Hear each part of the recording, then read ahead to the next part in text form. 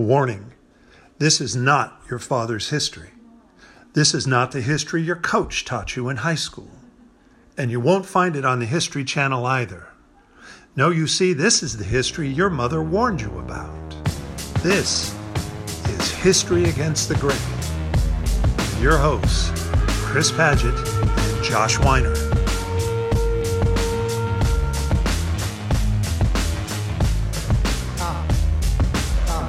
We don't believe you, because we the people. Episode 36, Fatherlands. Well, welcome back to History Against the Grain. How are you doing, Chris? I'm doing well. I'm looking out my window, Josh, and there's a light rain falling here in Northern California, and it's almost cliched to say it, but you know, we need the water. And I know it's been windier up your way, and from everywhere from, you know, the Bay Area to Yosemite, trees have fallen over. I bet you heard the wind last night, didn't you?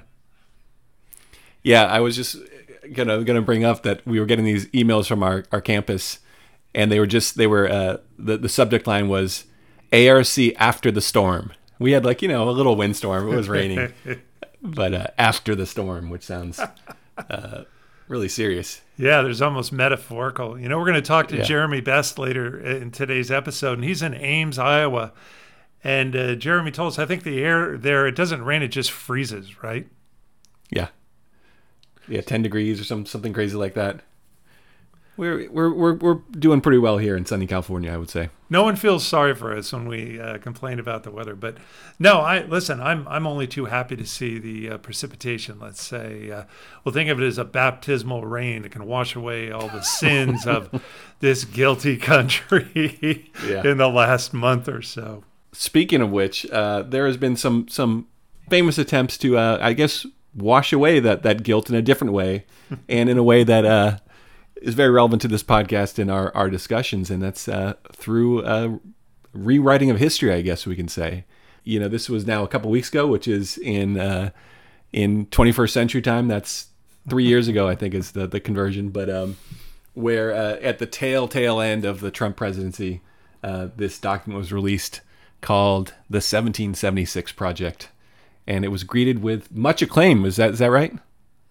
Historians were all on board with it? Well, I know you well enough now. I consider myself a connoisseur of your sarcasm. I can pull it even from the most apparently sincere statement. No, you're right. It was hurriedly done. Trump had called for a 1776 commission, back in September, I think, to write a report contesting essentially the 1619 Project, New York Times 1619 Project, and to restore what he considered to be patriotic history in the main narrative of America's history discussion. And so, with only minutes to spare as the clock counted down on his last days in office, we were treated to this so-called report, by the commission.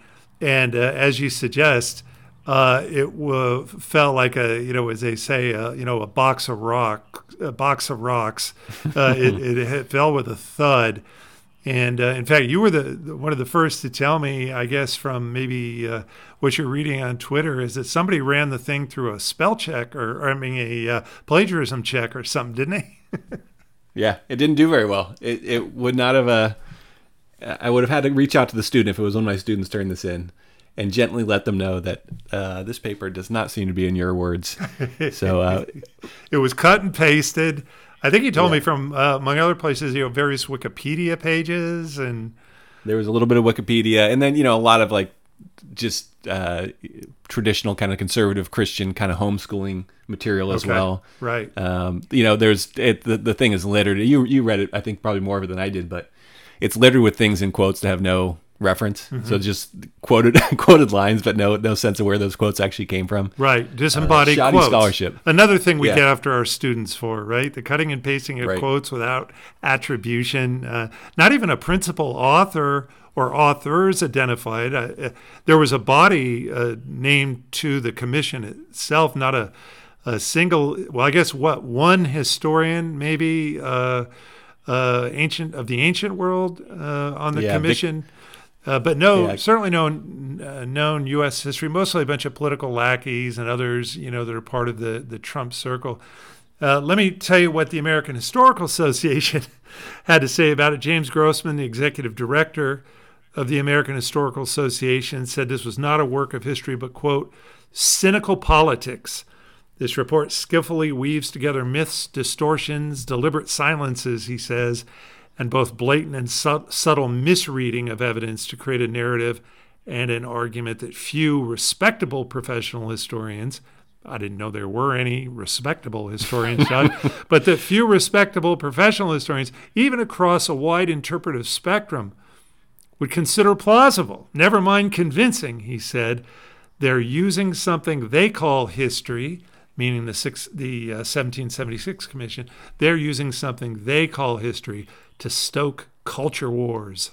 It's, on the one hand, this thing is kind of, it came and went, right? It was put out like in the final waning days of the presidency. I think one of the first things Biden did was get rid of the commission, the 1776 Commission. Yeah, the webpage actually disappeared, right? You couldn't find it anymore. Yeah. So, I mean, the one way you can look at it is, so this is irrelevant. It just came and went. Who cares? But it really is indicative of what, if you really want to do patriotic history, and certainly there's more legitimate scholars who might call for for patriotic history than these jokers who put this together. But it almost is, I mean, shining a light on what patriotic history would actually look like. Like this is what they want, is this kind of history, and it just doesn't work. You can do it in a more legitimate fashion. You can get actual American historians, but if your goal is to create patriotic history, it's always going to be a mess. We're going to talk to our guest in a little bit about this concept in German historiography of Sonderweg, this idea that Germany was on a special path that led them to the Holocaust. But it kind of just points out to me that anytime you come up with a totalizing narrative, whether it's Sonderweg in Germany or American exceptionalism or patriotic history, any kind of nuance has to go out the window. Any kind of real engagement with the sources has to go out the window, and those kind of histories are very hard to separate from just pure propaganda. Now, again, this was an extreme example of this, but it really is. Even the best version of this would be saying the same things, just with better citations, I guess. Mm-hmm. Yeah, I mean, I listen. I don't think that any adjective belongs in front of history in that respect. In other words, patriotic history is a kind of oxymoron, really, because it presumes a certain purpose beforehand. Now you could say, look, history might inspire people to feel patriotic, but to say that it's patriotic history, you've already laid your cards bare. In that you're doing something essentially not ahistorical. I mean, you're before the fact, as it were, creating a purpose that has as its stated end, some orthodoxy about, in this case, what American patriotic history is. I mean, listen, Trump said that this project rewrites American history to teach our children that we were founded on the principle of oppression, not freedom. Now, he was talking about the 1619 Project in that case. Yeah. And so he wants to redress that, if you will, by creating a patriotic history that does, I don't know, the opposite or something. But the thing is, that I couldn't quite get away with, because some of the more outlandish claims that were made in Trump's commission's, report, the 1776 Project, had to do with slavery right, and acknowledging somehow slavery existed, which was okay, so far so good, but then doing everything possible by rhetorical sleight of hand to make it seem as if the founding fathers, as they're called, which again I think is a bad idea, but okay, the founding fathers, is that they were really abolitionists at heart, and sort of, were victims of the times in which they lived. We've heard this sort of thing before, right? And were kind of born into slavery, but did everything they could to set slavery on the path of ultimate extinction. Now, okay, so that's a thesis, I guess, of patriotic history, but it's not historically supportable in my estimation. But the interesting thing about it, because after all, I mean, it's easy enough to show that American slavery, expanded and deepened after the Revolution. Not, no course of abolition, right? You don't see a course of abolition until essentially the 13th Amendment, happens in 1865 at the end of a bloody civil war. But never mind that. It's this thing that Trump does here where he says, that we were founded. And I was thinking about that, Josh, and it's why we called our episode today Fatherlands, because we've seen before, like with Senator Cotton of Arkansas evoking the fathers, the Puritan fathers, or maybe in the 1776 report, the founding fathers, is that, my goodness, you talk about a kind of invented something, a construct of paternity, right, of fatherhood, which is the basis, after all, of the ideal of patriotism.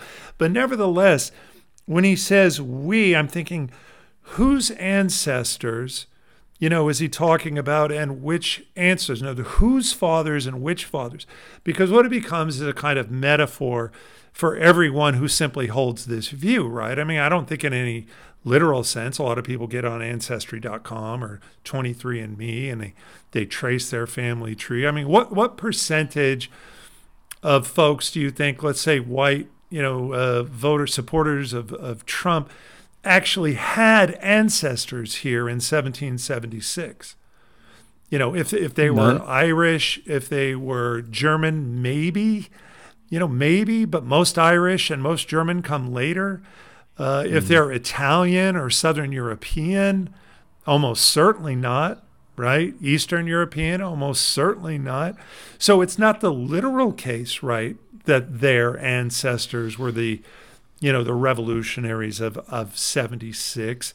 So what that means then, the we, is not so much a literal ancestral connection, but a kind of metaphorical one that you become a member of as soon as you buy into it. Is that the idea? Mm-hmm. Yeah, some kind of club that. I mean, so this is something that I it's kind of a pet peeve is probably too weak of a way of putting this, but in talking about like the Enlightenment, the fact that so many Enlightenment scholars use universal language to talk about very particular interests, right? They use lofty terms. All men created equal may be the most famous example of that, when they don't even really mean all men. And I think that use of we is very similar in that they're saying we, and in some ways we can all see ourselves in that we, but they don't mean everybody when they say we. They mean something very particular, and some people very particular when they talk about the we within that statement. And it does not include lots and lots of people. Well, and that's a beautiful point, because who I'm thinking could actually say we in terms of ancestors literally being here at the time of the Revolution? Who would that be? That would be the majority of African American people living in the United States today. That is, men and women black men and women whose ancestors were enslaved and through the transatlantic slave trade arrived in the British colonies ahead of the American Revolution in 1776, right? It was about the time of the American Revolution that the Atlantic slave trade was reaching its peak in terms of numbers. And so even though there will continue to be until officially, 1808, African-born people coming to the early United States, I would guess, and I haven't asked 23andMe or Ancestry.com, and I would like to look this up, that nevertheless, perhaps a majority of African-American people living in the United States today who have ancestry in the United States go back at least to the American Revolution. And yet, as you point out, when Trump says we, he's probably not talking about those people, is he? I mean, he's probably explicitly not talking about those people, people Right. in many ways, right? Those you know, the people we who as a were cover. enslaved at the time, right? Yeah. I mean, we're gonna talk about when we get to our interview about the kind of symbols and code words and the language of white supremacy. But a big part of it is saying things that make sense to you and people who think like you, but to other people, you're kind of left out of the conversation. And we is maybe not the best example of that, but it certainly is an idea that, when somebody like Trump says it, when the 1776 Commission says it, when Tom Cotton says it, they're assuming that the right people will associate themselves with that we, and the wrong people will not, right? That in its own way, it's a symbol, it's a message to certain people, and a message not expected to be used or understood by other people. Yeah, and therefore fundamentally, I would only add, therefore fundamentally ahistorical, because if we're talking about fathers and ancestors, and we're talking about people here in '76, we're talking about African American people living in the country today, certainly they would not identify that legacy, as something to be celebrated. That is that legacy of enslavement that men like Thomas Jefferson and others, perpetuated, right? They would not, by that definition, then qualify for patriotic history. It's as one historian said, the 1776 Commission report almost holds that calling certain founders like Jefferson, calling them hypocrites for promoting, liberty at the same time as they were deepening the ties of slavery, to call them hypocrites for that is somehow worse than the fact that there was, in fact, slavery in the country at the time. A lot of this is just wrapped up in the project of nationalism, right? This is almost inseparable from nationalism, because to create, nationalism, the nation is a construct, and to build that construct, you need symbols, you need ideas, you need heroes to make people want to latch on to that construct, and the result is you end up with a lot of these national stories that end up highlighting individuals, elevating stories that when we as contemporary historians look back, as we've talked about many times in this podcast before, Thomas Jefferson doesn't look quite as well to a good, or quite as good to a contemporary audience as he may have to nationalist historians in the 19th and 20th centuries. And it's a problem that's not just in the United States. It's a problem that's more broad around the world, especially because so many of the nations around the world really formed in the fairly recent past. I mean, as strange as it is to say, the United States is a fairly old nation by the standards of nations. Mm-hmm. And I would say probably the majority of nations in the world today, formed in the last latter half of the 20th century, and have had to therefore construct their own idea of their national heroes and national myths, and that can be problematic, especially considering the history of 20th century Europe. You came across something today, I think it was in the New York Times, that kind of gets at this issue, and this was a Lithuanian writer who looked into the past of her grandfather, and found something pretty disturbing.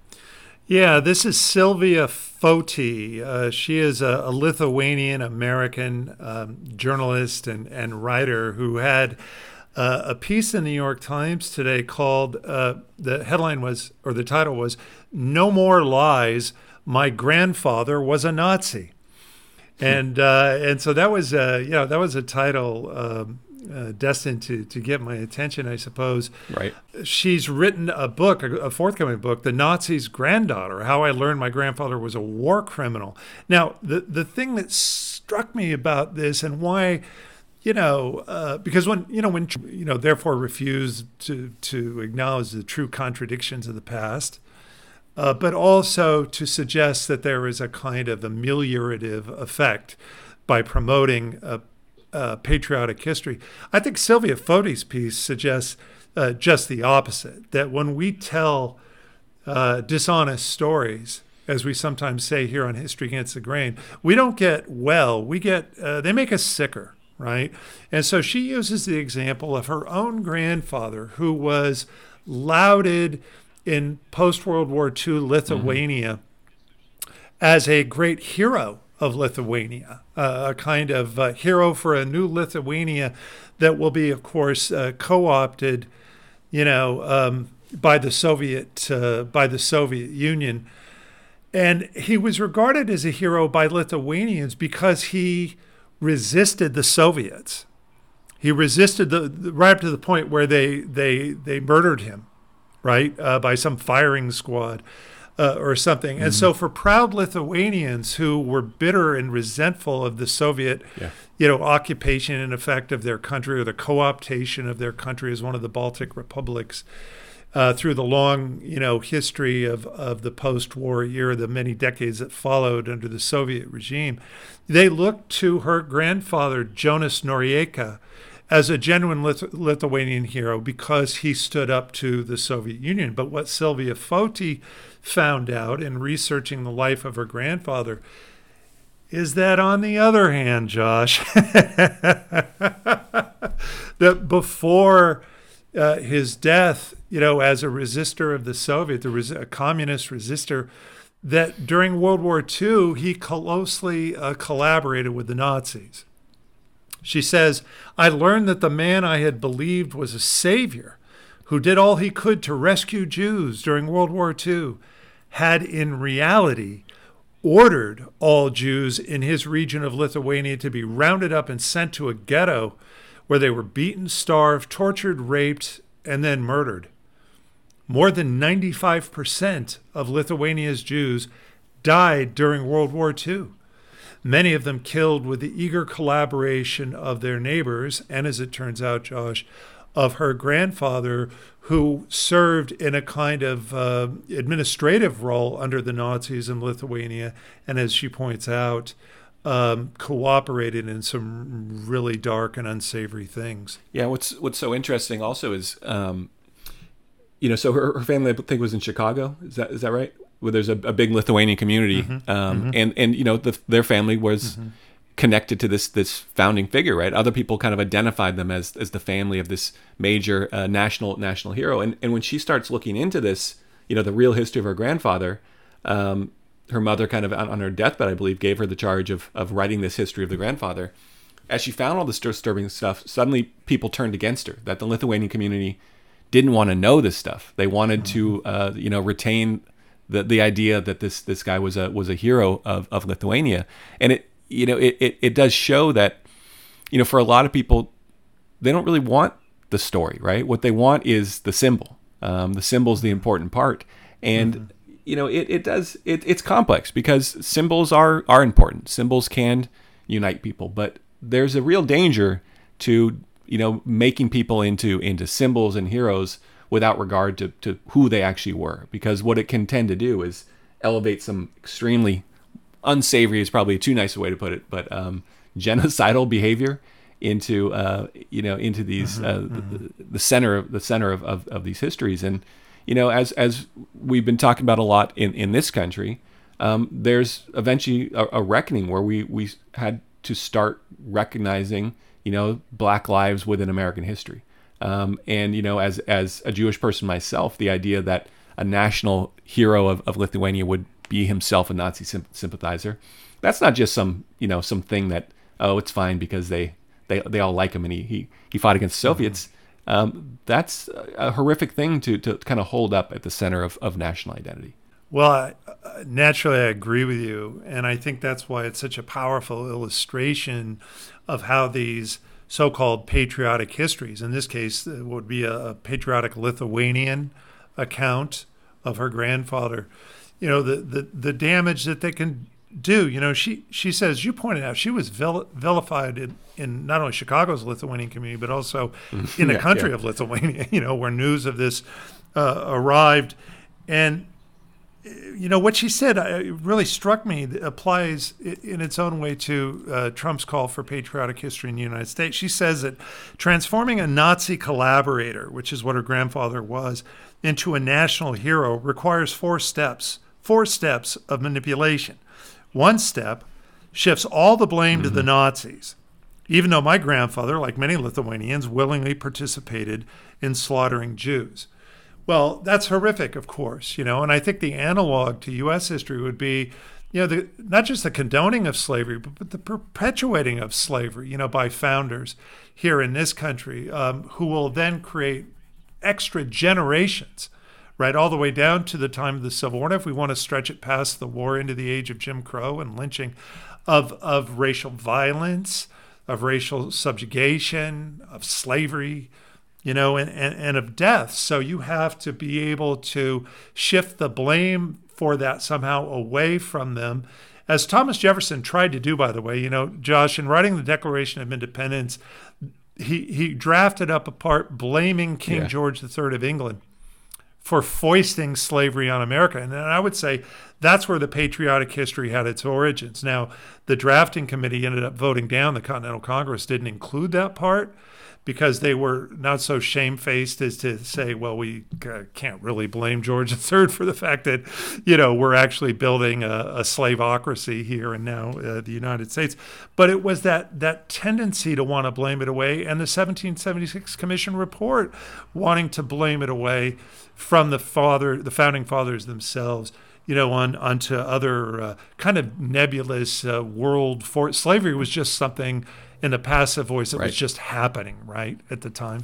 She says the second step creates a victim narrative, asking how a Jew killer could be sent to a Nazi concentration camp. So a victim narrative. Well, the founding fathers were really victims themselves of slavery. Their intent was to abolish it, but what could you do? You were born into it.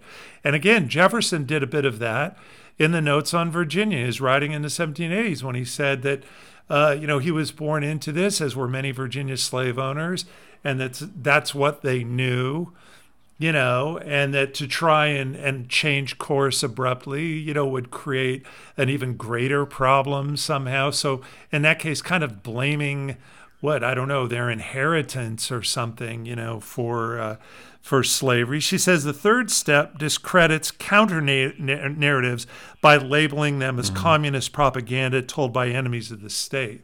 Yeah, does that sound familiar? That's 1776 Project.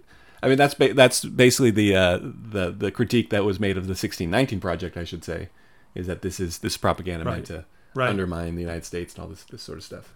Yeah, and it was a charge leveled by the 1776 Commission report, which said pretty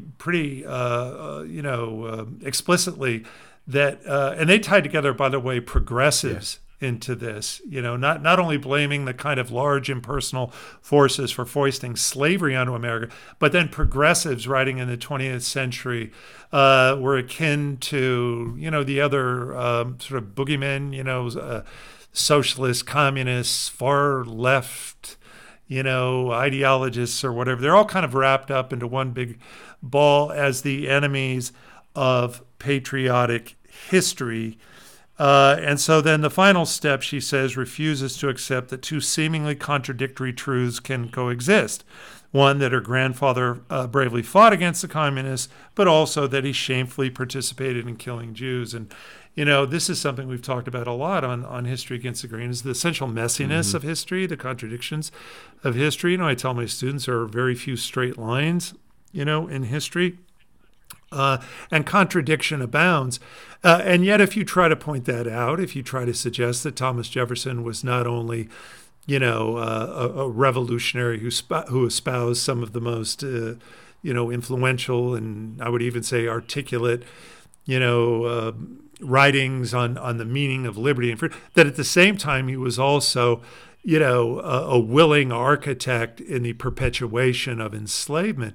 Those seemingly contradictory ideas, both of them are true, but only one of them can be formally then acknowledged, I guess, in a patriotic history. Yeah, is that right? Absolutely. This has all got me thinking about. There's a historian, Irish historian named Liam Hogan.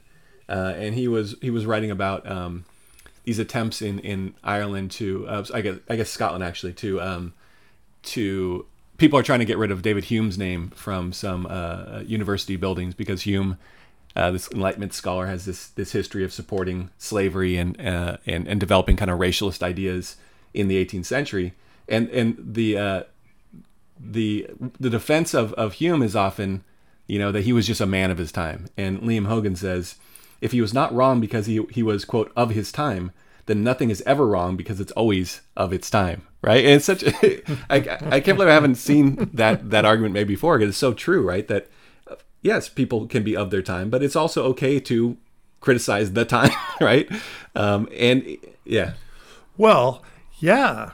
I would even go one step further, because I would say what the patriotic history people don't want us to know is that, as Henry Winsack, the author of a book I have my students read called Master of the Mountain, Thomas Jefferson and His Slaves, as Henry Winsack said, Jefferson was bumping into emancipationists at every turn. In other words, there were people living in David Hume's day and Thomas Jefferson's day who were fully avowing the abolition of slavery. In other words, it wasn't this idea that, well, everybody bought into slavery. What are you going to do? No, that's not true. Jefferson had to deliberately sort of finesse his way. Many of them were close associates of his, right? Had to finesse his way through their critiques, contemporary critiques, that is, people at the time critiquing Jefferson for his seeming obstinacy and perhaps contradictory stance on the issue of slavery. But again, patriotic history folk would have us believe that that was just something that later progressives came up with or something. Well, I tell you what, I'll leave the last word on this to Sylvia Foti. She says an analysis of a dark past is always traumatic, but we will never achieve clarity and healing if we base our history on lies. I think you wrote that. It sounds like something you would have written. Really beautiful. Well, and needless to say, I think here on History Against the Grain, we would agree with her and suggest that whatever we have to, traumatic truths we have to confront, that like any good patient in therapy, confronting those truths then is the first step toward some kind of health and wellness. Absolutely. Well, let's get to our interview for this episode. It's been a while since we had another historian on to talk about their book, but this week we have an excellent historian, Dr. Jeremy Best of Iowa State University. He teaches in a number of fields there, including German history. It was one of the reasons we wanted to have him on, in addition to his book. The book is called Heavenly Fatherland, German Missionary Culture and Globalization in the Age of Empire. And we had a really fun conversation talking about the book itself, obviously, but also just contemporary United States and what, as a German historian, what are the kind of echoes or the rhymes he sees, as we talked about in the interview, between our contemporary situation and German history in the first part of the 20th century. So enjoy our interview with Jeremy Best. Talk to me.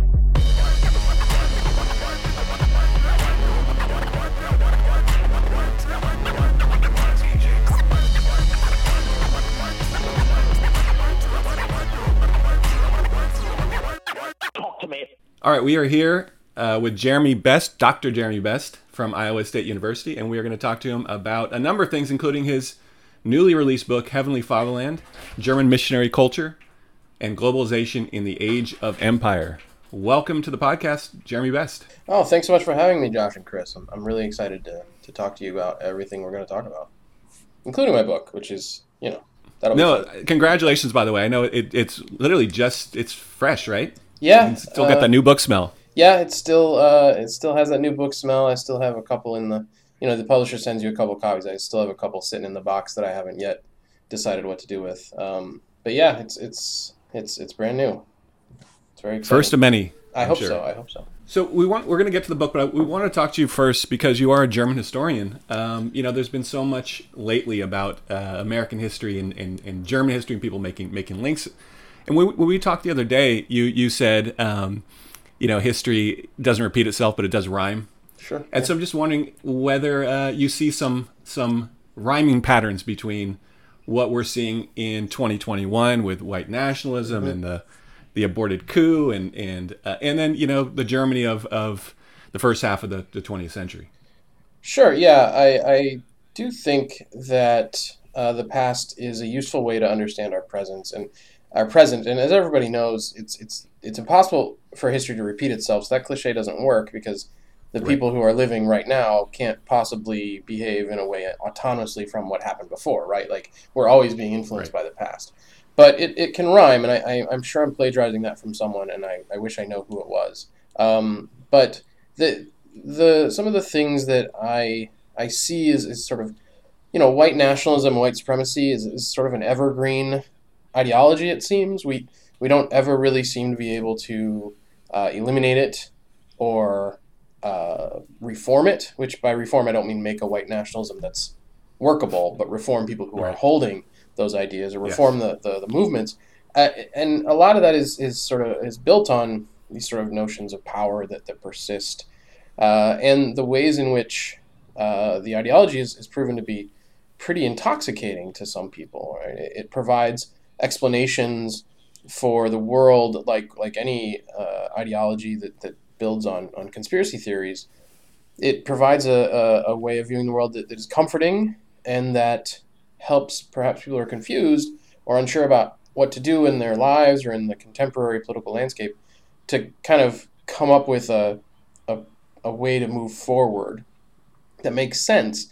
And I think that could be a way of thinking about how sort of white supremacist movements of America's 19th century, America's 20th century, Europe's 20th century, global colonial movements of white supremacy, that they seem to return to some of the same scripts and same plot lines that help us recognize, I guess not help, but they make a situation where we can recognize the patterns from the past. And so when I think about what's been happening in the last 4 years, 10 years, 20 years, a lot of scholars like Kathleen Belew have revealed that really this white supremacist, white nationalist movement isn't something that cropped up at Oklahoma City. Oklahoma City was just a place where it perhaps entered a new phase or became more visible, right? And in some ways legitimates the Clinton presidency's attempts at times to confront these movements, the militia movements, at a time when I was growing up at that time, and it felt like these folks were maybe a pretty fringe thing to be worried about, notwithstanding obviously Timothy McVeigh and his attack, his supported attack by many movement members in Oklahoma City. So I think that one of the things that's striking is that the patterns of strategy and approach are common. I think as a German historian, I don't think it's necessary or essential that we identify these movements as the same as the National Socialists or the same as the Fascists. Although in many cases, these organizations want you to see them as the same. Right. They utilize ideology, they utilize imagery, they engage in what is, I think, directly analogous to sort of fanboy behavior of hunting out the most obscure examples they can find. It's part of why the Romanian Iron Legion and the Legion of St. Michael and the Hungarian Iron Cross. No, I'm getting this wrong. I'm having a bad day here.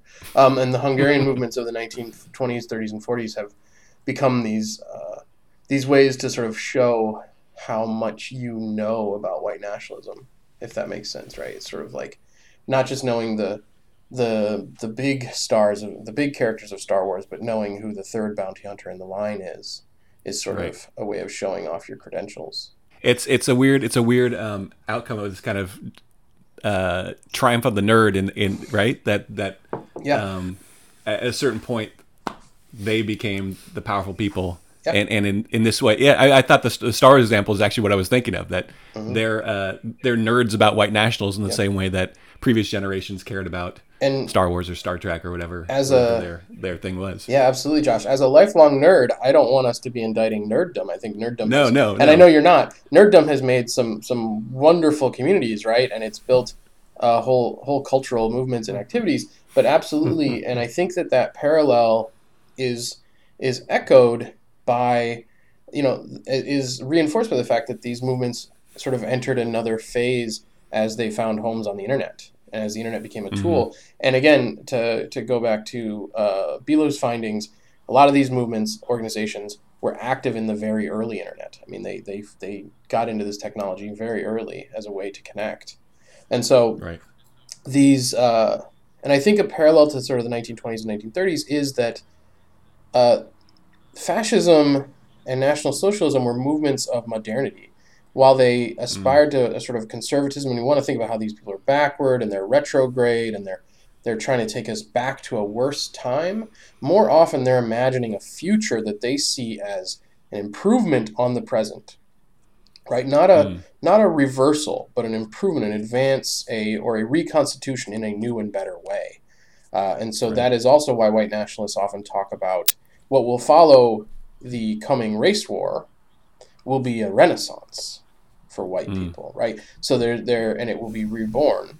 And in the 1920s and 30s in Germany, you had movements around the ideas of people like Ernst Jünger and other scholars of the right in Germany, sort of traditional right, as we call it, or the standard conservative right of elites and business and so forth, who argued for a conservatism of modernity, right? That to be reactionary but to be modern. And my PhD advisor, Jeffrey Herf, his first works were on this. He continues to work on this notion that one of the things that's new and important about National Socialism is this idea of a conservatism that can exist in the modern world. And the white nationalists of our time are not the same as conservatives of our time, and so I don't want to make too simple of a connection there at all, because they are holders of more extreme ideology than the majority of conservatives. But they have always seen a useful alliance with the right because of their strong commitment to things like nationalism, to patriarchy, usually, and to a sort of crude sense of social Darwinistic, sort of free market capitalistic, or some form of market-driven dominance. Right. Yeah, I'm listening to you, Jeremy, and a bunch of things are popping in my head, and that sort of sometimes awkward bedfellows, between one brand of sort of traditional conservatism, let's say, and then something that comes seemingly from the fringes or the margins. I mean, I was thinking about the picture of the guy, in the Capitol on January 6th with the rebel battle flag. Did you guys see that? Absolutely. And I think I even mentioned it to you, Josh. I don't know necessarily that individual is steeped in the sort of racial ideology writings, of the 19th century, of the pre-Civil War era, for example. Somebody like a George Fitzhugh, let's say, who wrote in a semi, sort of, if not scholarly vein, at least, kind of ideological way about race and whatnot. So I like what you said, Jeremy, about, in some ways it almost strikes as kind of fanboy behavior, that the rebel flag's just cool, and it associates with certain tropes or, icons that relate to his own particular notions of, white supremacy or white nationalism or something like that. And the fact that they kept stopping to take selfies, hey, listen, that overthrow may have worked. Did you guys think about that? If they hadn't stopped to take so many selfies, because it's all going on, on social media. And the very first line of your book, Jeremy, really struck me. I mean, whoever, you must have had journalism in high school or something when they told you to write a great hook, the great first line. Thank you. Because you said in the beginning were the words said, words written, words read. And oh man, I'm glad you liked that, because it felt pretty. I was tongue in cheek a little bit. I was a little nervous that people would call me out for that. I'm sorry to interrupt you, Chris, but I have to give a shout out to Ms. Jackie White, who was my 10th grade English teacher. Yeah. And one of the first things we read was the Gospel of John that opens that way, right? I think it's John that opens with, in the beginning was the Word, and the Word was with God, and God was the Word, right? And that was an intentional. I mean, I'm glad it resonated with you and you liked it, because it was a throw. It was part of this attempt to drive home how textual the Protestant missionaries were and how important Scripture was to them in a way that also I could kind of just have some fun, right? Sure. And pretend. And I think there's a little bit of a like part of my sense of humor is to pretend to think I'm better than I am, I guess would be a way to say that. And so to claim, the words of a early author of the Bible, whatever your theology tells you that is, right? To claim those words as my own. Yeah. Thanks for noticing, Chris. Well, some of our circles overlap, our nerd circles, because I also did religious history, antebellum religious history in America for a while, and even smaller circle was religious history and abolitionism. And so I remember every time we go to a conference, there were like 5 of us, sitting there. It was easy to find everybody. But I could appreciate, because you're talking about a print revolution in the 19th century, where these texts, and listen, few were more conscientious, right, than keeping voluminous records of everything they did and said and argued about than these missionary societies. And yet, getting back to our boy in the Capitol with the rebel flag, it occurred to me that just as there was that printing revolution in the 19th century and everything, all these communications and sharing of identities and ideologies, et cetera, was all sort of text-based, that, we have social media now, which is partly, I suppose we would say text-based, but obviously graphic images really sell social media, right? And so a guy with a flag, a picture of a flag, et cetera, all the weird insignias that these guys brought in with them, you mentioned Hungarian crosses and, stuff like that.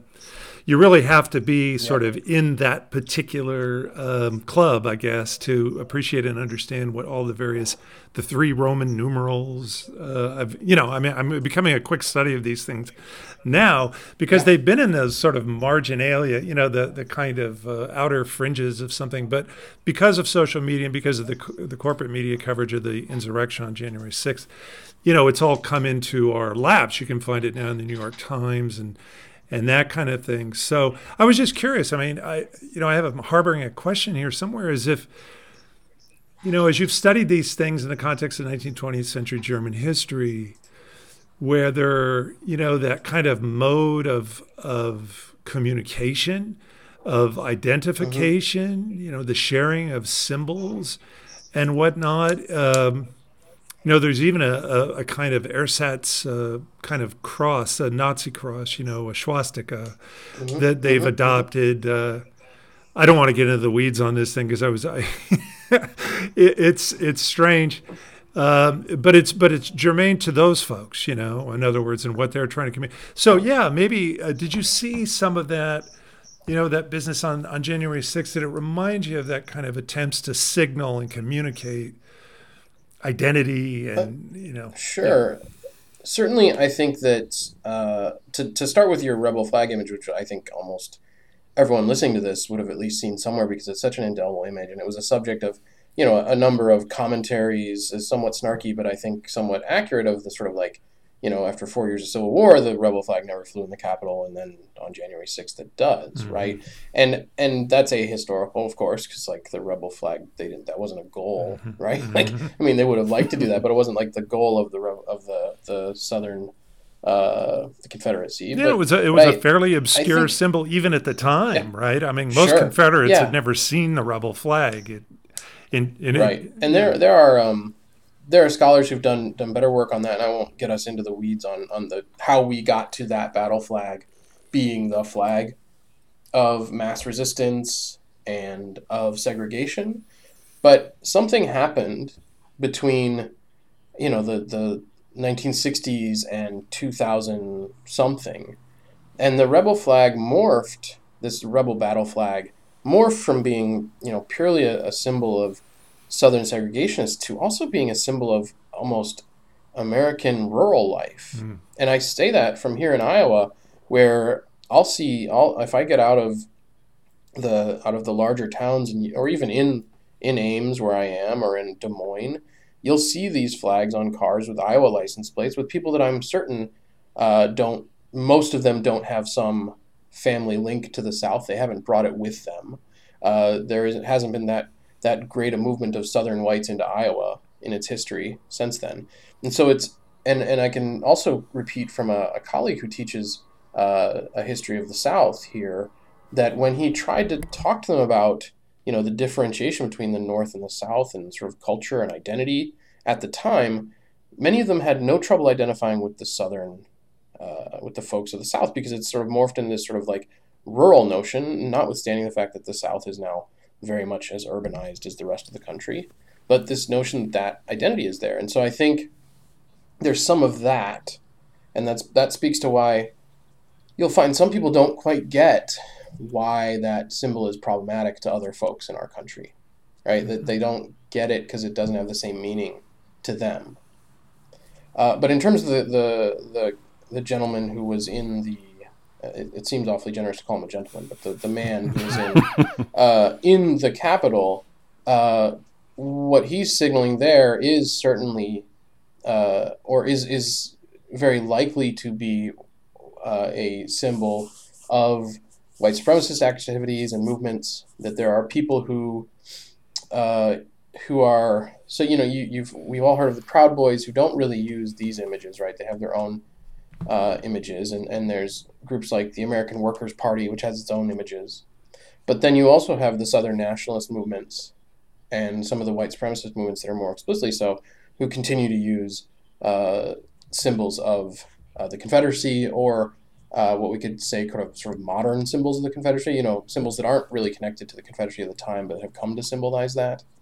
And so I think there is some of that signaling going on, and by using a symbol that has more than one meaning, like this meaning of, oh, this is just sort of rebellion, this is anti-government, this is rural America, this is the South, or this is anything other than the coasts, right? That you are also doing a thing that these movements, these organizations like the Proud Boys, like Identity Europa, and other white nationalists and white supremacist groups want to do, which is to depict themselves as part of, as close enough to the mainstream that it's okay if you kind of like what they have to say and you want to join, right? And then you get radicalized, or you get further radicalized. And so they do a lot of this sort of soft recruitment, which is the same reason why they talk about, oh, well, we're not about white supremacy, we're just about white pride. We're just about white culture and heritage. We're not about racism. We're just about, and we're just about being, there gets to be black pride, why can't there be white pride? This is just about your ethnic heritage. We're just about taking care of ourselves. And that is a way to achieve multiple goals. One is to sort of, as a recruitment tool, as, someone who, a young man who's 19 who knows racism is bad, but doesn't really have an experience of what that means, isn't going to be brought in by a group that says, we're racialists, but might be brought in by a group that says, it's okay, you're uncomfortable with the fact that your whiteness seems to be problematized. Well, come talk to us. We'll teach you how to be proud about that. And then they can build you along. So that's one purpose. Another purpose is smokescreen. And the move from white supremacist to white nationalist to white identitarian as labels is an explicit move from labels that progressively got harder and harder to get away with using without people knowing exactly what you meant. Right? So white supremacist, well, that got figured out. So white nationalist, well, that's getting figured out. Identitarian, well, that's a word that doesn't really mean a lot to anybody. So you can sort of hide it. And then there is the part where that gives cover for building alliances with maybe groups that are not as committed to the extremes of these ideologies, but are willing to engage in that uncomfortable bedfellows type of behavior. Yeah, was that kind of signaling, say, in the early 20th century? I think of Hitler in Vienna, right? Sort of listening to the street corner, populist types, preaching anti-Semitism or whatnot. I forget the name of the guy who supposedly was the influence on a young Hitler. It was before the war. Well, there's Luger. There's Luger. I mean, were they as concerned with this kind of signaling? I mean, the Nazis, the National Socialists are famous for their iconography, but I mean, was there that kind of nascent, signaling of whether it be symbols or Sure, identities, names, catchphrases? Certainly there was, in the period before the First World War, in Germany, which is relevant to the origin of Adolf Hitler and other important National Socialists, but or origin of their ideas, but also these movements exist in other countries across Europe and in the United States. But there certainly was in the German-speaking territories of Austria and in of the Austrian Empire, Austro-Hungarian Empire, and in the German Empire, there was a sort of, you can think of it as a sort of melting pot of different populist right-wing ideas that were inspired by racialized ideas, that were hyper-nationalist, that were often linked to religious identities at times. One of the things the National Socialists do is they decouple their movement from any explicit form of Christianity. They just sort of say we're just Christians, and they're not unique in that, but that is an important part of their ideas, even as they themselves were pretty hostile to organized Christianity at times. But this period, we could say roughly 1890 through World War I, there are various movements like the Pan-German League in Germany. There are Austrian German nationalist movements, Christian socialists, and things like that are certainly moving this space and leaning on anti-Semitism and other forms of rigid nationalism that are creating this sort of this stew or this milieu of just ideas bouncing around that is not dissimilar to now, where there are lots of different white nationalist organizations, lots of different ideas being kicked around, but they have certain fundamental shared ideas, and they fall into coalition fairly easily. And after World War I, the German Workers' Party, which is the original name of the National Socialists, is just one of many small movements in various places that's espousing a hard right-wing nationalist, militaristic, maybe fascist, but more likely we can just say sort of something that we can see how the folks who might think that would move to a fascist ideology. And it's out of that space that the National Socialists ultimately succeed in sort of co-opting some of these groups, attracting supporters, it's one of those things where like the strongest one ends up being the one that collects everybody. And so they through the late part of the 1910s and into right around 1921, 22, they start to show themselves as being maybe one of the more important ones in Germany. And then through the 20s, they sort of pull in all these others. There are some rivals that are less extreme, like the German National People's Party, which is a much more sort of still a terribly anti-Semitic party, but is more conventional in its attempts and its goals. Cool. I think I've answered that question, Chris. Yeah, no, appreciate it. Yeah, out of this sort of inchoate, I think it's an important perceptive. It just occurred to me this sort of inchoate, almost maelstrom of various movements, because, hindsight, we look back and say, oh, clearly National Socialism, or we see fascism in Italy or something. But really there was a kind of, like I say, a kind of nebulous, almost hard to define quality to it seems. And they all had their own signaling and, iconography and all that. But standing on the other side, we see how at some point it's going to kind of coalesce, as you say, in the more workable strategies or more successful strategies and that sort of thing. So, yeah, and one of the important things to know about the Nazis and other movements, but particularly I know the most about the Nazis, is this is a dynamic intellectual movement, and we usually use dynamic in a positive way, but just as descriptive, right? There are lots of different ideas bouncing around. There are different interpretations of what the policy should lead to, and Hitler and his close confidants are able to sort of collect all those ideas and create a basic framework of where the state is going, and eventually Hitler and his close confidants, their interpretation of what the movement should be doing and what it should be for wins out, both through sort of prosaic political activity, but also through kind of winning the argument and getting what they want to have happen. And that's pretty established by the mid-20s that Hitler is in pretty full control. I mean, you can talk about the Strasser brothers as possible rivals, but they prove to be relatively marginalized with some ease eventually. I want to go back quickly to something Chris said, which was about this idea that, from the present, the past seems inevitable. Like, of course, the Nazis were going to emerge. And now, as we transition to your book, you mentioned early on in the book this concept that's really prominent in the way people have thought about German history, and that's the concept of Sonderweg. Yep. I say that correctly? Yep. Which means something like special path. Is that the translation? And the idea being that this was always destined to happen because of this path Germany had been on, I guess, from the 19th century to the 1920s, 30s. Yep. Is that's the idea? It's and you mentioned pretty early on that you don't buy into that concept of a special path. Can you talk a little bit about the idea of Sonderweg and why your research, I think particularly in this book, suggests that it's not as easy as suggesting there's just a path that Germany was always going to be on, that was going to lead to ultimately the Nazis and the Holocaust. Right. So the Sonderweg's sort of origins lie at their strongest in the 1960s, with sort of argument that at some point in Germany's history, it goes off the rails and deviates from the so-called norm of Central or Western, mostly Western European social and political development, and that Germany fails to have a successful bourgeois revolution, that fails to put in place strong enough liberal principles and guardrails of governance that would have prevented, in theory, this horrible deviation into Nazism and the Holocaust.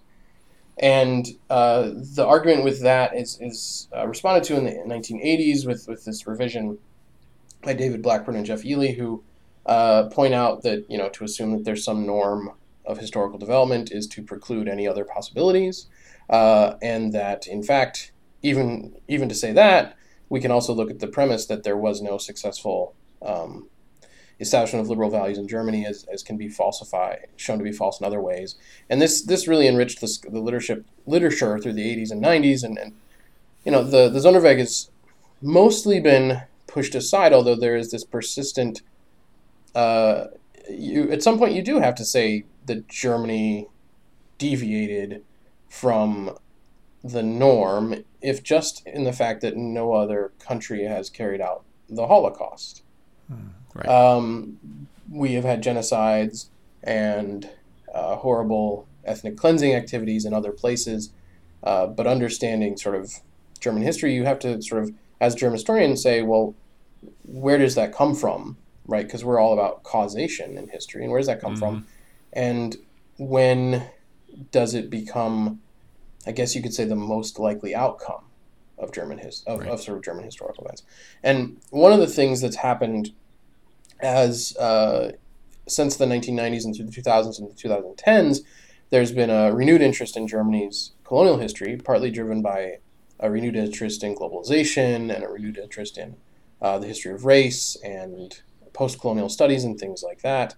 And I'm part of that new interest in that with this book, was this attempt, I would say, to resurrect the Sonderweg by looking to the colonial history of Germany for the argument, and specifically looking to the genocide carried out by the German military and colonial government in what is now Namibia against the Herero and Namakwa peoples, and that this genocide just after the turn of the 20th century indicates something about German culture that predates the Nazis, that points the way towards the Holocaust and towards the Nazis and towards the Holocaust.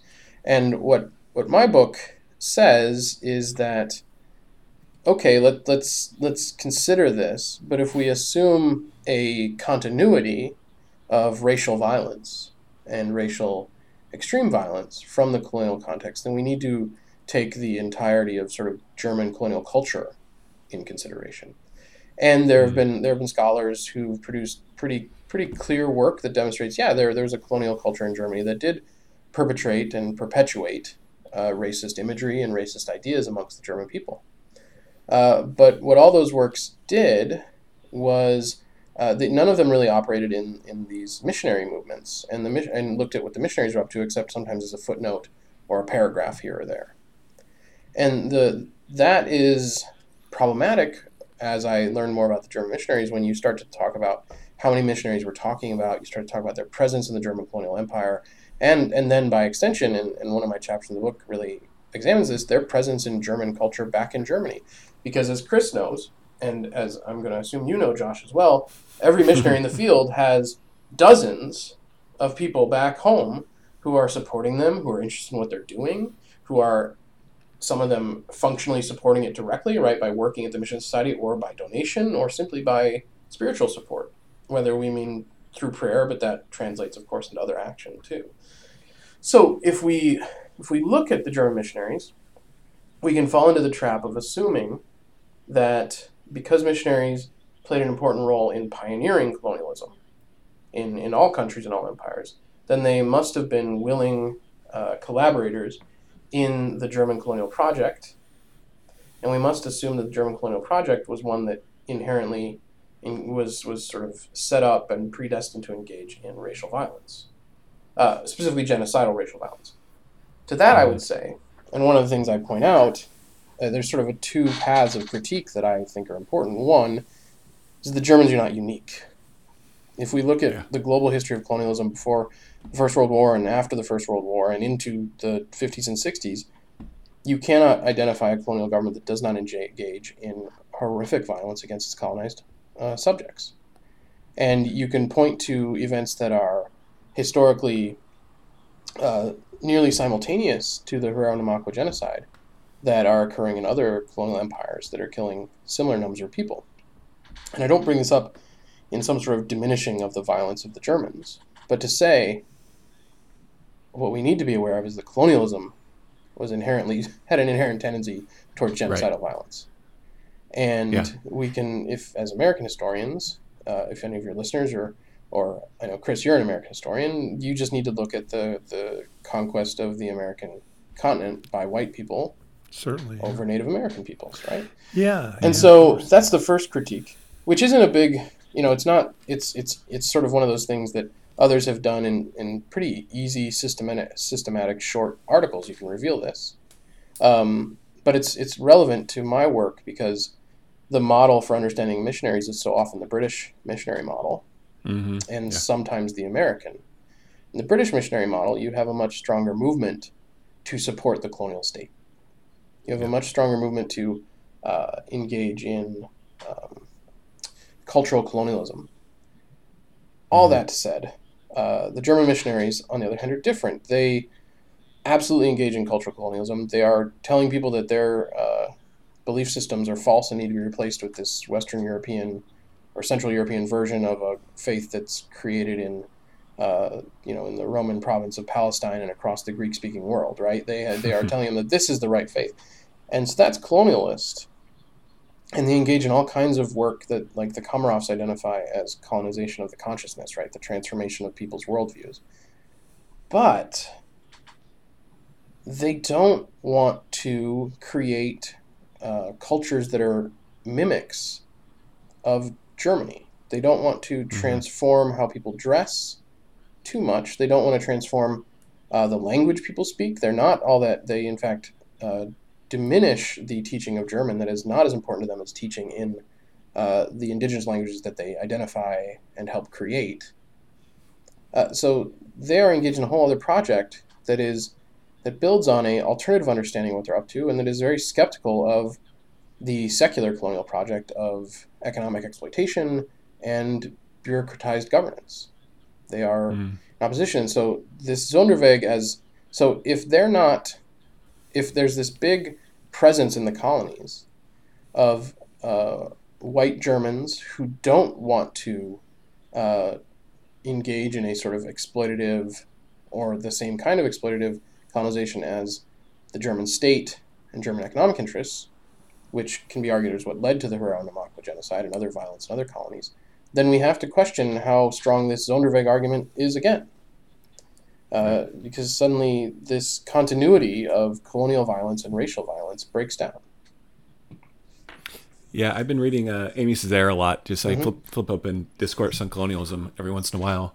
His whole thing, he's obviously writing, I think it's 55 or so he's writing that. Right. And he's pretty explicit in kind of talking about Germany and Hitler, not as part of some special path, but right along the path that Western civilization, you would say, had been going on for decades, if not long. I mean, maybe he'd go back to the Spanish conquest of centuries. That there was absolutely nothing special about Hitler, and he makes the case that a lot of kind of European humanism, in fact, was leading to somebody like Hitler. Not German humanism, but just more broadly speaking, humanistic liberal values. Sure. To the extent they supported colonialism, to the extent they looked the other way when massacres happened in the colonies, they were smoothing the path for somebody like Hitler to emerge, whether it was in Germany or elsewhere. Yeah. And I don't want to surrender. As a German historian, it would be a violation for me to surrender the unique importance of German history to anyone. Yep. But it certainly is the case, and part of my argument is that certainly through the First World War, if you are looking for the moment when Germany goes off the rails and you want to use the colonial narrative, then you need to be careful, because the German missionary, and so you could argue, racial ideas produced in the colonies come back to the metropole and are inscribed into culture, right? And then that there's a scholar has argued that there's a taboo broken, right, about violence driven by race, extreme violence. Right. Well, you have to then prove that those ideas dominate and create a strong cultural impact. And when I think you can safely argue that there are high hundreds of thousands, if not millions of people who are following closely the activities of the German Protestant missionaries. German Protestant missionaries are coming back to Germany and saying, the people in the colonies and our mission stations are your religious brothers and sisters. And we are helping them discover Christian truth, and we are helping them join us in this global international that will transform the world. But they aren't saying that these heathens are so debased and backward that they must be transformed whole cloth. Right? They are. Right. They are. It can be very hard in the sources to figure out what someone said at when they went and preached at a church, which is what these missionaries would come back and do. But if you sort of, in the book, I demonstrate that the missionary movement was pretty unified in its ideology, that they were racist and racial thinkers, but they were not at the extreme that would be necessary to argue for the strong link to Nazi racism. And that if you can prove that, and then you can say, well, look at how many people they were talking to and listening to. And you can't guarantee that the people who listened to them imbibed and completely accepted the missionaries' version of the world. But you can say plenty of people probably did, right? These are experts coming back and describing the world to you. And right. They're at the very least going to keep you from going too far away from what they think you would hope. And so right. I think that's that. And you bring up Aimé Césaire. I mean, he's writing at the same time as Hannah Arendt's Origins of Totalitarianism comes out. And that's often a book that's used to point to, because she does argue that there's a connection between colonialism and the Holocaust. Yeah. But she doesn't argue that it's a German. She's arguing about sort of global colonial culture, right? That there's this whole problem of the West. That's my words, not hers. And that to sort of suggest that she's saying, therefore, it was German colonialism that led to the Holocaust. What she's saying, I would argue, is that colonialism led to the Holocaust, which is a different argument than saying German colonialism did. I have to say, in reading your book, Jeremy, I thought there was this sort of fundamental tension right at the heart of it, and it's, I think, partly because of the way you chose to take it on, which was to try and make this case that these German missionaries, mostly, Protestant Christian missionaries, were not accepting the sort of standard tropes at the time that was, were being ginned up by, let's call it secular imperialism, about like racial, scientific racism or something like that. You said they may have had a kind of cultural predisposition to see African people a certain way, but they were self-consciously not wanting to buy into that other. And something like Language in the School, I thought, was a great example, where you have the missionaries arguing, say, in East Africa, right? And by the way, you did such a nice job of evoking what is sometimes the forgotten colonial expanse of Germany, just because, as you point out, some of the the celebrity nations of imperialism, like France and England and such, or Britain, that there's a sizable German colonial expanse by the 20th century. And so in East Africa, you have these missionaries doing their level best, to bring Swahili, into these missionary schools, and as you say, not a complete overhaul of how people are dressing or imagine other things. But at the same time, they are Germans, and they are Westerners in that sense. And so they are naturally, on some level, they're bringing a kind of ethnocentrically European curriculum, I think you said at one point, into the content part of the schools. So I guess, and so there's a real tension there, right, between not wanting to be of that same imperial project that the more secular or more racially driven, imperialists are. And you see this in the United States, too, because the U.S. has its own missionary efforts to places like the Philippines, I think you mentioned. But to what extent then, having made that distinction, I think it's a perfectly good distinction because it's just, multiple forms of imperial design. They don't all come necessarily packaged exactly the same way. But, to what extent do we look then, even in our current contemporary context, at some of these more, well, I think of Mike Pence, right? A kind of, Christian, born again, let's say Dominion, Christian Dominion, but they're coming for Pence at the Capitol, right? They want to hang Mike Pence, and so right. I just wonder, to what extent these missionaries found themselves suddenly in a bind because they're trying to make these distinctions, but they're part of a larger imperial project that ultimately does tend toward those kinds of extremes, including violence, as you pointed out in Southeast Africa. Yeah. And maybe more racially driven programs, did they feel that they were constantly trying to walk that line? That's where the tension for me is coming from. And in the end, do they give a certain cover? Not because they wanted to, not by design, but because, it all gets sort of enveloped in this imperial umbrella, Do they end up feeling maybe they get co-opted a little bit? Oh, yeah. No, thanks, Chris. You give me a lot to chew on there. I think... So first, I want to talk. You're right to point out that the German Empire is not this joke, right? There's a couple of anecdotes that or fact points that can be delivered, right? Like it lasts longer than the Third Reich in historical time, right? So, and so it deserves attention if we're measuring by how long something lasted, which of course is not the only reason to do it, right? And I remember an anecdote I gave to my advisor on the PhD early on, and I thought that I had and he was sort of skeptical of maybe working on colonialism. On Germany, and I thought maybe this was a great argument, and I still think it is. I have no idea if it convinced him or not, right? I don't know what it was, but that if you sort of did a poll around the world in 1913 about which empire was like the up-and-coming empire, a lot of people would have said Germany, right? A lot of people would have said that's an empire with a future, that country is on the rise, their empire there was this mythology that it was, rationalized and scientifically managed, and it was sort of part of this project, right? And that also, you raise this point that there are multiple colonialisms. And what I came to discover working on this project was that, there is one big colonial project, right, that we talk about as colonialism with a capital C, right, this one big project. But within that, there are, at the very least, dozens of there's a British colonialism, there's a German colonial project, there's a French one, there's a Spanish one, there's an American one, right? But then there's also like a missionary colonial project and a sort of capitalistic, and you can split it, and they all have different ideas because in some ways colonialism and empire building was almost the grammar of statecraft and of economics at the time, and cultural power, right? And so everyone wanted to be, it was part of that conversation, had lots to say about that, and so.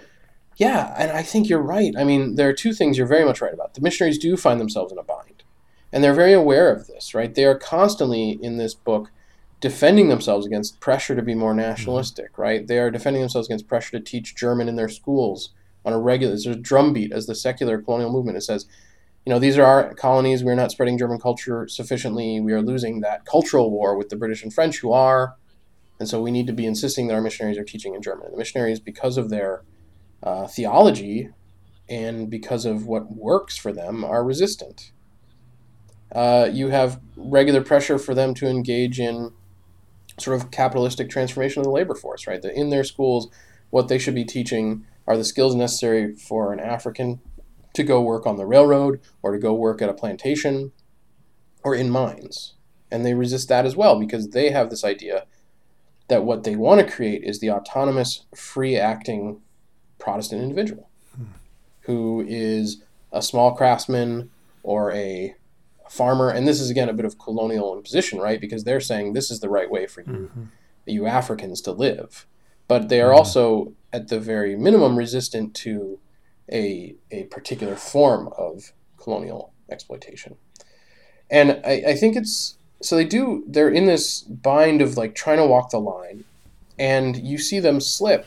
And in one of my chapters, I talk about something called the Benedictiner Strike, which is this conflict between the Berlin Mission Society, which is a Protestant mission society, it's one of the largest ones in Germany, and the Benedictines of St. Attilian, which is a Catholic mission order, active. They're based out of Bavaria, and they're active in Germany, East Africa, and there is a territorial conflict between these two religions, and what's embedded in that is sort of 400 years of religious animosity in Germany, and 50 years of regular dispute with Catholic religious orders in Germany.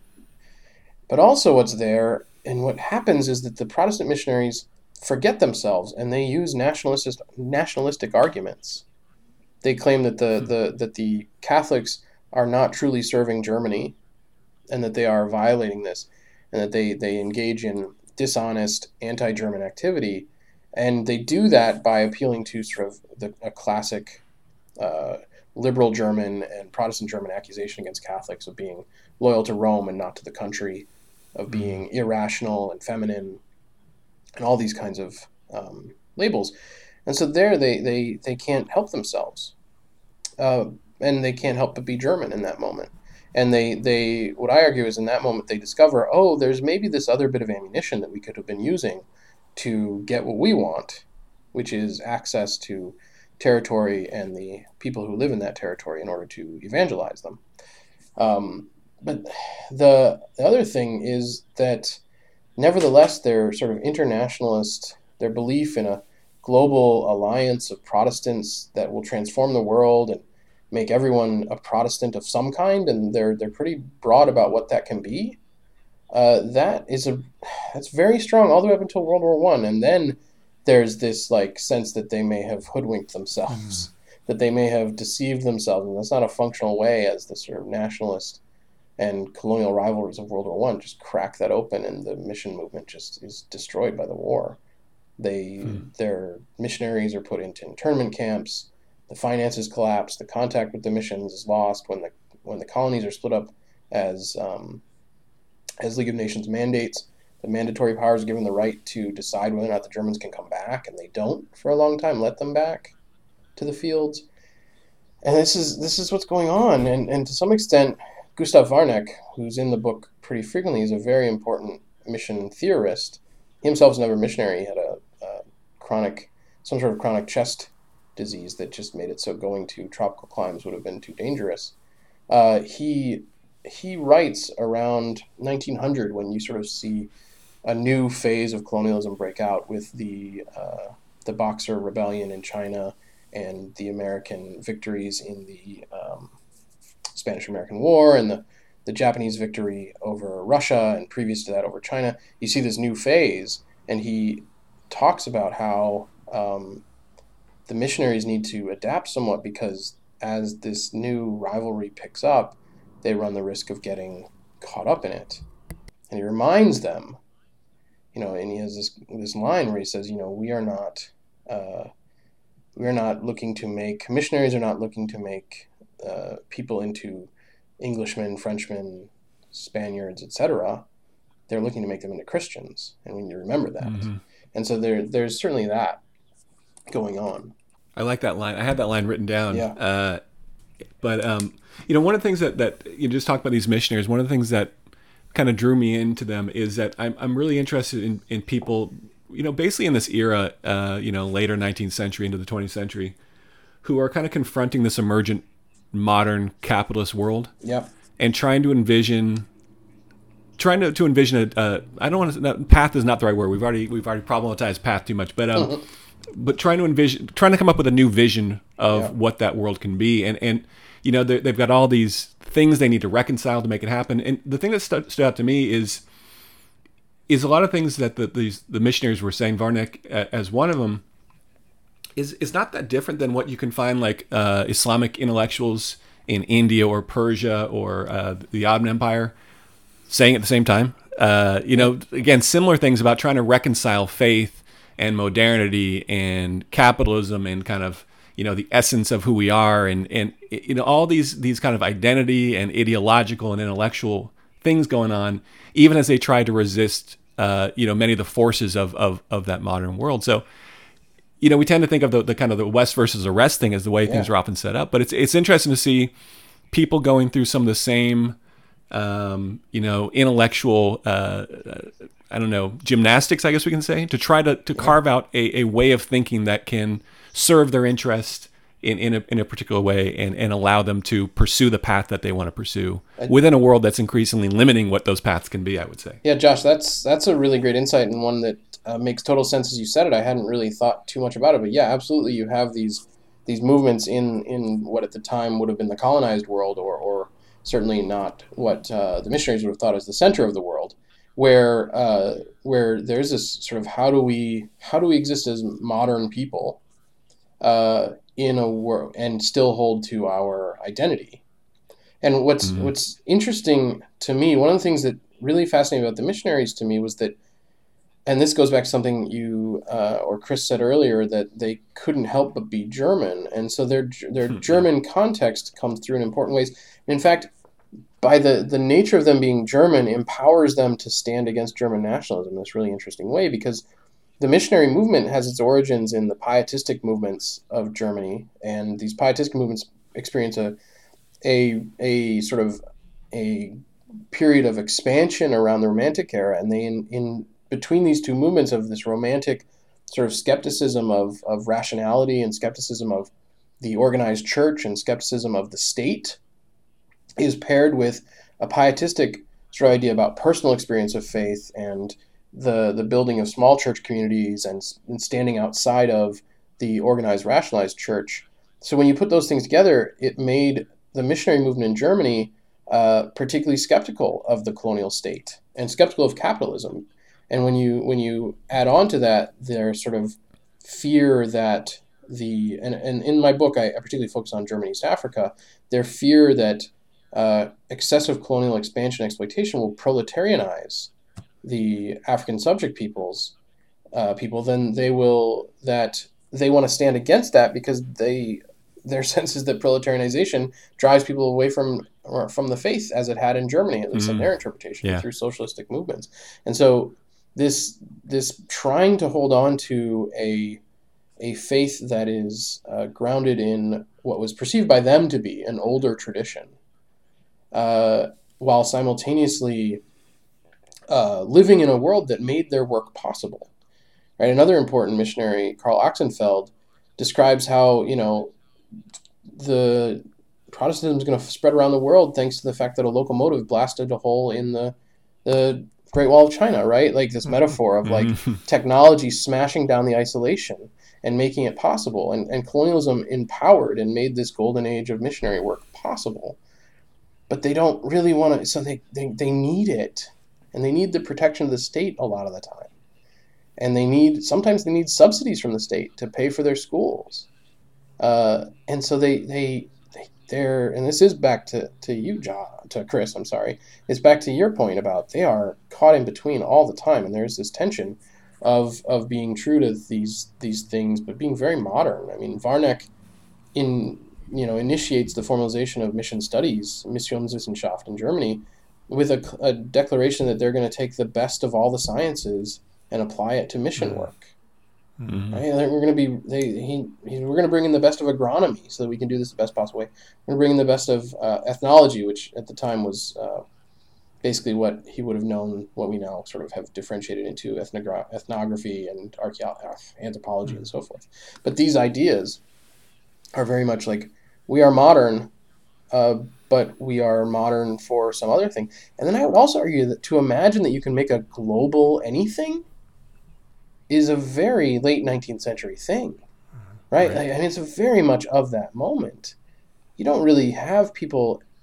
There's some work in sort of at different moments where people can sort of imagine a global world, but I don't think when they imagine it, they think it actually could happen in their lifetime. And missionaries, many of them, I think, thought that, if they lived a full life, by the time they died, the world would be, measurably closer to achieving, the return of Jesus, right? By being all Christian, right? So through their efforts, yeah. Exactly. And through the efforts of this global alliance of British and American and French and Dutch and Swiss and et cetera. Yeah. And eventually Chinese and African missionaries too, yeah. You have a quote by Wernick that kind of, I think, gets across that ambiguity. He says, I think I'm paraphrasing here, but he says, civilization brings many useful things, but it does not bring Christian faith. Exactly. So he talks about railroads and lights and all that kind of stuff. That's all great, but ultimately the goal is not to bring those things. The goal is to bring that, the faith itself, which...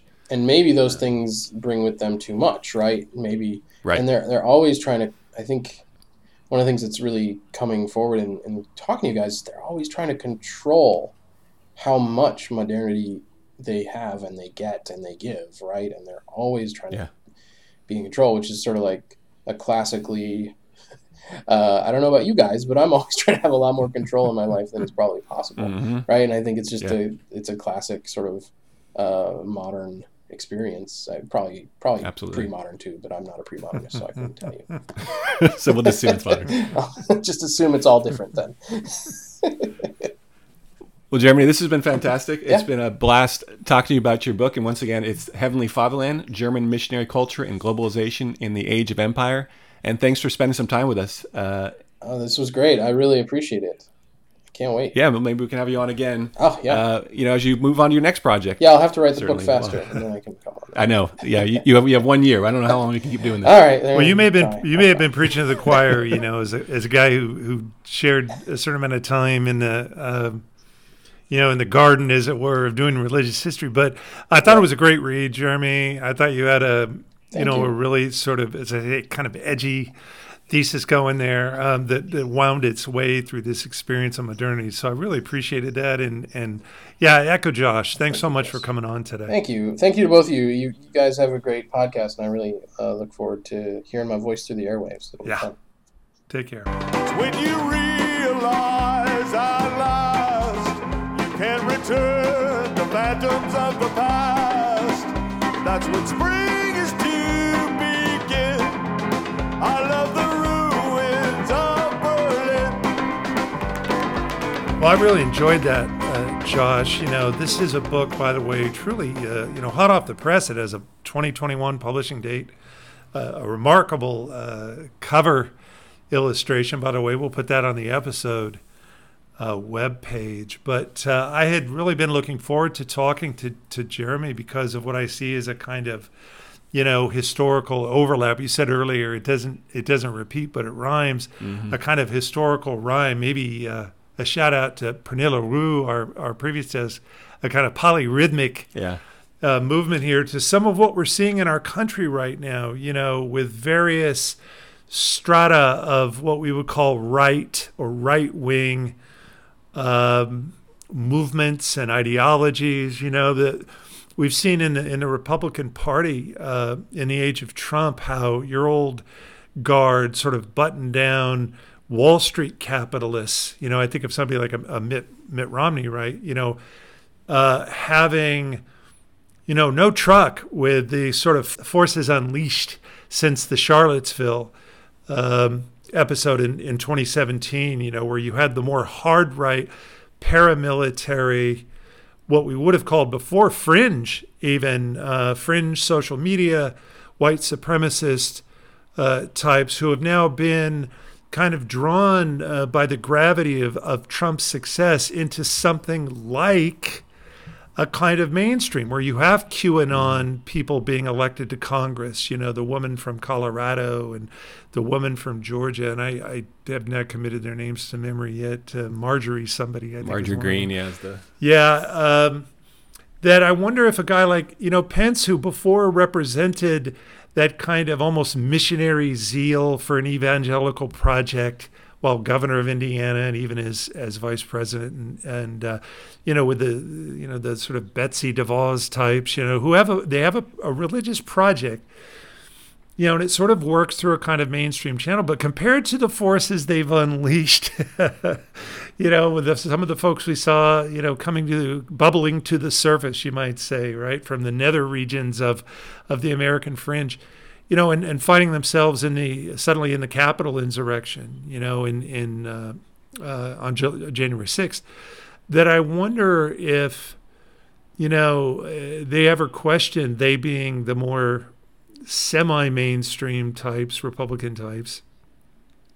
I know the folks like Mitt Romney do, right? But I mean, I'm talking about even the sort of the anti-abortionists and family values folks that were, brought into the fold of the Republican Party back in the 80s with Reagan, the moral majority types.